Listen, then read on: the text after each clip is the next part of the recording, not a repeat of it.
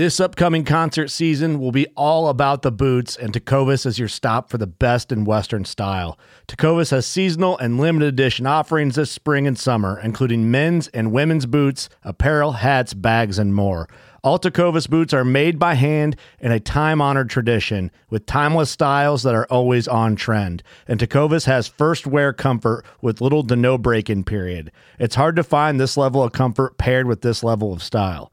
Stop by your local Tecovas store, have a complimentary drink or two, that's WCB style, and shop new styles. The smell of fresh leather and friendly staff are at your service. Many stores even have leather custom branding to make your boots truly personalized. And with regular live music and events, there's no in-store experience like it. If you can't make it into a store, just visit tecovas.com. That's TECOVAS.com. They offer free shipping on all boots, as well as free returns and exchanges, and ship right to your door.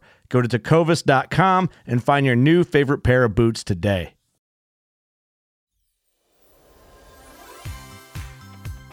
Welcome to City Church U's Knowing God Guided Reading Podcast.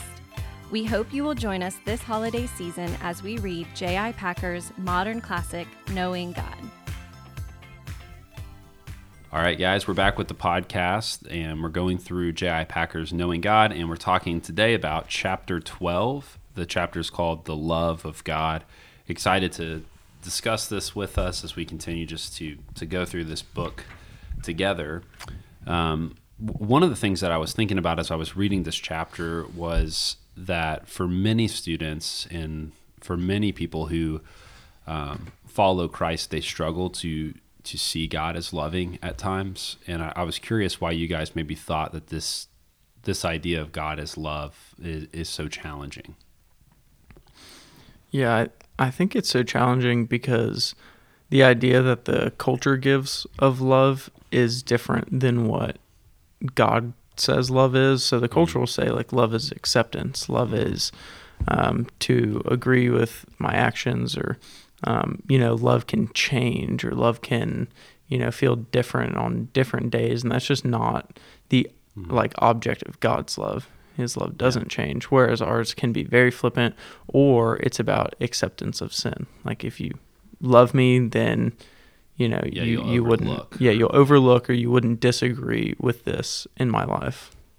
Yeah, that's spot on. I was thinking of the word tolerance. Like the world tells us if you really loved this person or this group of people who fall in this category, then you will be tolerant of their behavior and their choices. And we just know that as Christians that's not the case. Like, to love someone comes with truth as well. And that truth we find in Scripture. And so I think it is really, it's kind of an emotional thing, because especially for people pleasers and those, like, we are concerned because we want people to like us, and we want to be loving, and we want everyone to think that we're being loving all the time. And there are just so many circumstances where we know that what we need to say or what we're going to say is not going to come off that way, that they are going to see it as actually the opposite. They're going to see it as unloving.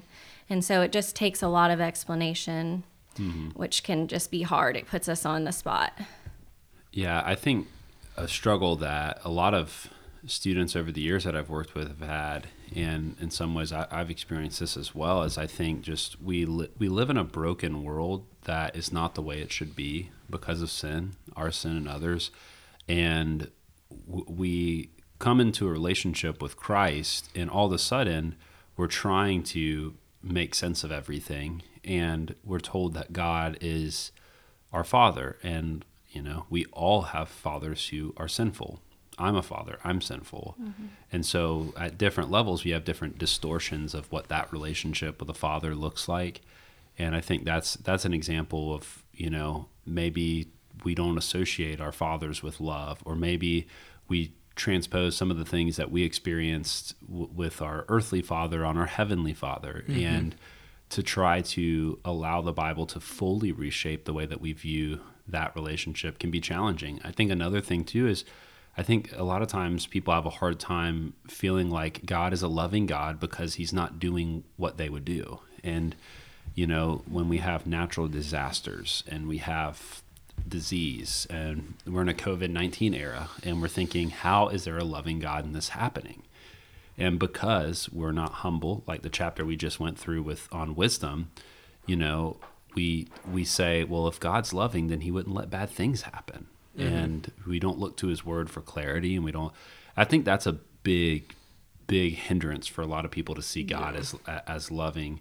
I was also going to say, like, they don't let the Bible inform their idea of love or what is God's love. They're just, maybe they are a Christian, but they just haven't explored the word of God in its entirety and what that all says. Yeah. And just believing too that the Bible, God acknowledges evil in the world and sin in the world, brokenness, pain. Like the Bible is very clear about that. And then we see this loving God who we have this picture in Revelation 21 of what will be, not because of us, but because of his love and his grace and the significance of what we have in Christ. And in his wisdom, he's chosen for this to be so right now.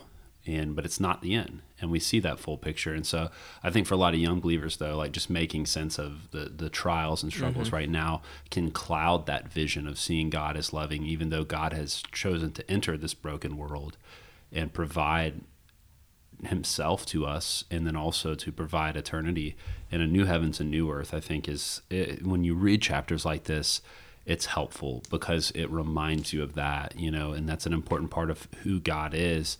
I also want to talk about, you know, he says something on page 119. He says, may you be strong to grasp with all God's people what is the breadth and length, and height and depth of the love of Christ, and to know it, though it is beyond knowledge. What do you guys feel like it looks like to, what Packer's saying is you can know it, you can grasp it, but it's also beyond your full comprehension. That's how vast God's love is. You know, it's like careful to use illustrations, but it's like to look out on the ocean and to see as far as you can see and to yet know that there's more that you can't see. That's kind of what he's getting at. What does it look like for us to grasp God's love? How does it change us? I think it really comes out in how we live. I really love the picture of God's love in adoption, and just like we've had many families in our church you've adopted, and whenever I see that, like, I just think to myself, what a picture of God's love. Like, first loved by Christ, adopted by him into God's family.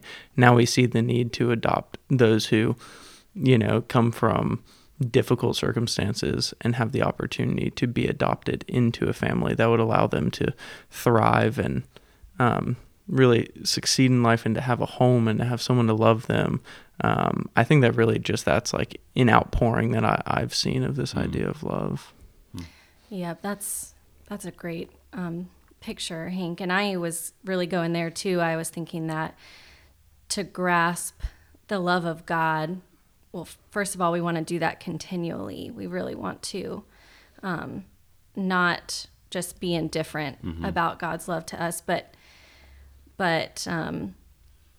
that what it looks like to grasp it is that we love others very well. Like, we love others.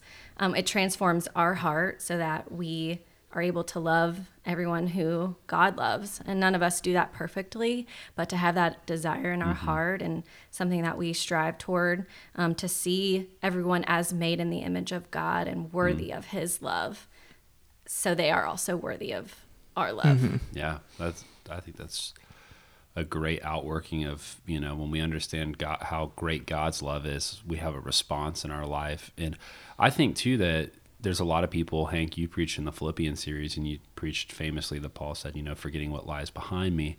And I think too there's a sense in which when we grasp God's love for us, we do feel a weight and a brokenness for, you know, a weight towards the sin that we've committed in our lives and the mistakes that we've made.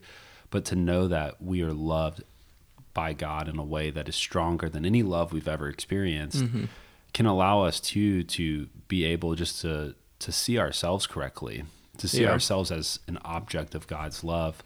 And I think that can be really hard for people who have in their life carried these decisions and mistakes and habits that they feel like they're unlovable. And I've had a lot of conversations with people over the years, and at times felt this myself, to feel unlovable because we know the darkest, nastiest corners of our heart, and yet so does God, and he still loves us. You know, there's no surprises to him in motives that we have or things that we've thought or decisions we've made. So I think that's a big shifter too for readers as they go through this book, just to think about this grand God who's all knowing, who's wise, who's all powerful. All these things that we're reading about is also the same God that chooses to place his love on us and to lavish us in his love. And I love that the breadth, length, height, depth of his love, in that, you know, that it makes an impact of us. He also says on the same page, 119, when we looked at God's wisdom, we saw something of his mind. When we looked at his power, we saw something of his hand and his arm. When we consider his word, we learn something about his mouth. But now, contemplating his love, we are to look at his heart. I think sometimes as Christians, you know, we can kind of key in on just certain attributes or aspects of God, and it form an unhealthy or, you know, a non-holistic view of him. Why do you guys feel like it's so important for us as we read a book that tries to trying to unpack all of this, for us to have this clear, holistic view of what God's revealed? Yeah, that's a really good question. I think just knowing that even like us as humans, that every aspect of our life like informs and has consequences on all the other aspects of our life. Like, we are one human being, but we are made of many parts and characteristics, and that you just can't let go of one or the other without it affecting the whole. And as we learn more about God, I mean, I think I've even experienced this in the book, and I've talked to y'all about it, how like I just feel like my brain is stretching. Like, there is just so much to know about him and to praise him for, and it's like overwhelming in a way, but also amazing to kind of walk with Packer through this book and walk with y'all, and see how it all, like, there is so much overlap, and it's beautiful, and he is so majestic, and it's been really awesome to see. But I think, like, we can't just say, well, I need fill in the blank right now so God can be that for me. Like, so I'm going to focus on his power or something like that, or his grace. And so like the wider we go, it's like we must keep it all and study that together. Yeah, I think without thinking about God's love, you can hear all those things about his, you know, his nature, and start to think he's cold, or, you know, and distant. Or like if, you know, you hear about election, predestination from God, you think, well, that's like, well, he's not giving people a choice. Well, there's actually so much love in what he did, that he predestined you before the foundations of the world, not looking into the future to somehow see what your future actions would be if you would accept him, but instead, like, seeing fully that you were a sinner unwilling to repent. So he made the way for you before anything was ever made. And it's in like truths like that we begin to see, like, oh wow, like, that's love. That's not, you know, that's not the cold shoulder from the Lord. Like, that is a drastic love. Yeah, I agree. And I think even back to Amanda's part, like, in order to know what his love is, you have to also understand his power. And to understand his power, you can't understand why and how, and he's doing what he's doing through this huge story of redemption without understanding his heart. It's to desire to know God holistically. I think that, you know, should motivate the believer as they read books like this and read scripture to try to see how all those pieces connect to each other. And I think that's important. And, you know, in a similar vein, you know, he talks in verse 120, he's talking about, it's perverse to quote John's statement as to do as if it called into question biblical witness to the severity of God's justice. And I think there's a tension often between justice and love, because the idea, it's kind of back to what you said, Hank, is like love is acceptance, or love is to turn a blind eye to something, you know, to just kind of blindly accept whatever issues in front, or just, and I think that there's always this kind of tension, I think, that people wrestle with between the idea of justice and between grace and love. How do you guys feel like as we go through this book, we navigate that tension?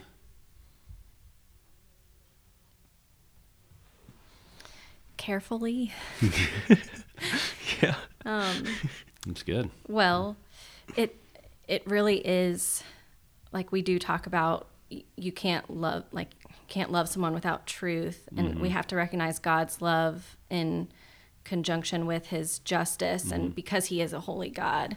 And it's kind of like, once you get it, but it doesn't always make it easier to like share with someone. But I think the hope is like we just get more confident in talking about it. But yeah, carefully, and also humbly, because we recognize too that before we were saved, which we know is a gift of grace from God, that we were a sinner, condemned to death, deserving of God's wrath.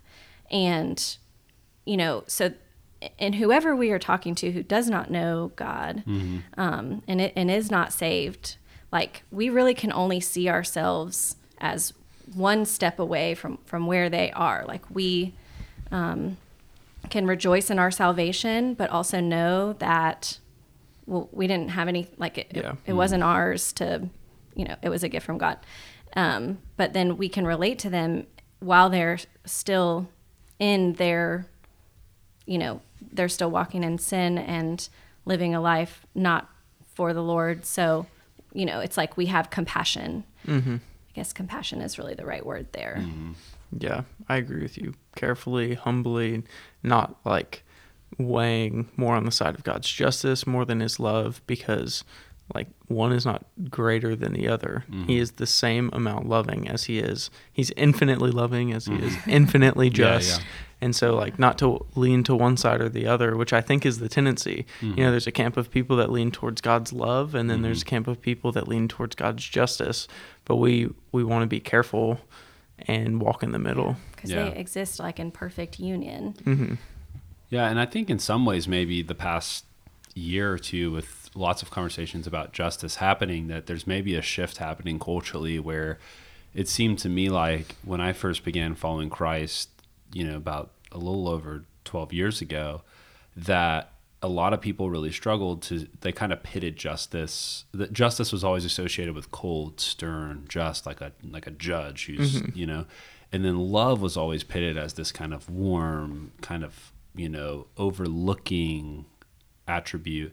But that's not, like we've talked about, that's not what we see biblically of what God's love is, and biblically what justice is. And a God who is not just is not loving, and justice is not the opposition of love.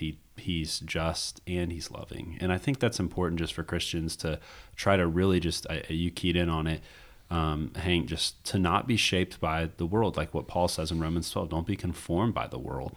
And we are conformed to think about love the way that the world tells us to think about love. And we're conformed to think about justice often as the world tells us to. And the Bible often tells us very different on both issues. So I think that's a great kind of reminder as we read this to do that. Another thing that I think is important for us to talk about is he talks about, just to kind of dive in just a little bit deeper on this idea of love, is that it's not, God's love is not divorced from moral standard. And we've kind of been hitting at this, but God does not choose to love us and then just overlook, ignore, push away the fact that we so often rebel against him, and the significance of us rebelling against him. And I think that that's just an important thing too, for us, that as we understand more about God's love, we should actually care more about moral standard at the same time, and not become apathetic to it. Do you guys feel like, there was a light bulb in your life that helped you realize that? I think kind of the, there's like the universalist movement that for God so loved the world, he sent his only son, that whoever believes in him shall not perish but receive eternal life. And a lot of people will take that as, okay, well, like God so loved the whole world, so the whole world's gonna know God's love. But really, that's not it at all. Like Jesus came for his sheep, for his church. And like, you cannot just, think that I'm good with God, I'm right with God, and I'll live any way that I want to. Chapter 13 kind of gets into that a little bit. But really, like, we cannot separate the love of God from the moral, like, teachings of the Bible. And they're not just moral teachings for the sake of moral teachings. They're to help us to know God and to live in worship of him, because that's how he rightly made us. But I think that was a point where I realized, like, okay, if we begin divorcing the Bible from the truth of the word, and the moral callings within it from our God, it creates like serious heresies that are causing a lot of people to think that they're just okay and they'll be fine, but they're really not. Yeah, historically, that the major one is antinomianism. Antinomianism. This podcast is just a consistent thing of me misspeaking. We'll take feedback. But no, I mean, antinomianism, which, is kind of like what Paul references, like, should I sin so that grace can abound all the more? Like, just because I'm loved and forgiven, can I just go and just reject moral standard? And I mean, it really is, to fail to respond to God's love appropriately is sin. I mean, it is sin. It's rebellion.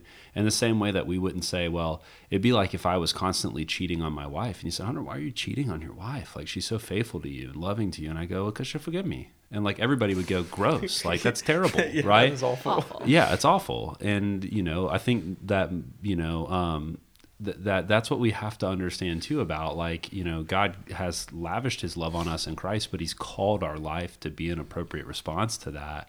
And it doesn't free us up to sin. It actually frees us up from sin to be obedient to him and to live in a way that responds correctly.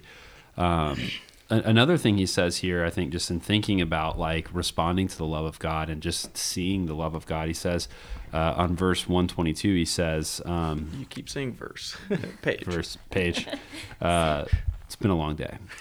On page 122, he says, God is love, means that his love finds expression in everything that he says and does. It sounds like almost like a grandiose Hallmark card or something, but it's true. Like, for the believer, like, we should see his love everywhere around us. What are ways that you guys have seen God's love in maybe unexpected places? Yeah, I think this kind of ties back to your last question, in that I couldn't think of like a moment where I could like make the connection and morality and God's love, but kind of it was just something that happened over time where I noticed like God shaping my desires and wanting to be obedient, and like instead of trying to find like a loophole, or like Dean always talks about trying to go around God, that it's like a change of heart that happens, and how the Holy Spirit works in you and shapes you. But when to hear of God, expressing, to hear about like God's love finding expression in everything that he says and does, I think it can take time to just see how, and I don't want to say circumstances, but just you do, like, kind of in how we talked about a few chapters back, how, if we're looking to God and giving him our life and following him, that like a lot of our problems just kind of fall into place. And for me, it's kind of been that, and that also like the joy and contentment that comes in knowing that God loves me. I'm a child of God. Yeah. And I just think too, like, practically, like, I mean, just as a person, like, I am very blessed. We, who was it? Herschel York, Hunter, that said, like, when we were talking to him at the Jacksonville Pastors Conference, he said, I'm the most blessed man in this room. Yeah. But like, he really believed it. Yeah. He wasn't joking at all. Yeah. And he said, I'm the most blessed man in this room. Like, God has given me the most blessed life. And I was like, wow, what an attitude of like he was just so grateful Yeah. for exactly what he'd been given. And I think we can realize a lot of the like love God has for us just in like the everyday of our lives. Like I recently got married, you know, I experienced the love of God in my marriage and just the joy of finally being married to Emma, you know, and just like y'all have children and like God has been so loving to us to give us these good things. It's so good. Yeah, he says too. He ties it to Romans 8:28 and talking about God working all things to the good. And you know, I think too, it's he's loving, and there are circumstances that are hard and challenging, and there's a season to mourn, and but you can still see God's love in all of that. There was a movie. Oh, it just came to me. There was a movie with Will Smith. Like that was released years ago, and they like Pursuit of Happiness. No, not Pursuit of Happiness. It's Collateral Beauty, I think is what it's called. And they hire these three people to play love, death, and you know, I can't remember the third thing, but there's this really dramatic scene where Will Smith is having this conversation with this person who's supposed to embody love, and he had lost a child, and he's yelling at love, and he's saying, "Where were you when I lost my kid? And where were you in this and this?" And then love yells back to him is like, "I was in it all." Like I was still there in it all. And I think for Christians, like to understand, you know, to kind of tie that to what we're trying to discuss here, is that even in our most difficult challenges, and even in the most trying times of our life, and even in the most painful times of our life, God's love is still present. We don't always sense it, but he's there. And we can trust, to tie it to Romans 8:28, that he is working it to our good and making us more like Jesus and helping us to grow in our relationship with him. And I think that's the challenge. The challenge is, it's easy to see God's love in, you know, the face of your newborn child, and it's significant. Yeah. But learning how to be in the midst of a season where it's a lot harder, and saying, like, my desire right now is to see God's love played out here. I think that's a trust piece of just believing it's there. So I thought this was a great chapter. I'm excited just to continue through the book. Definitely make sure that you guys continue to read through it, and we'll be with you in the next chapter.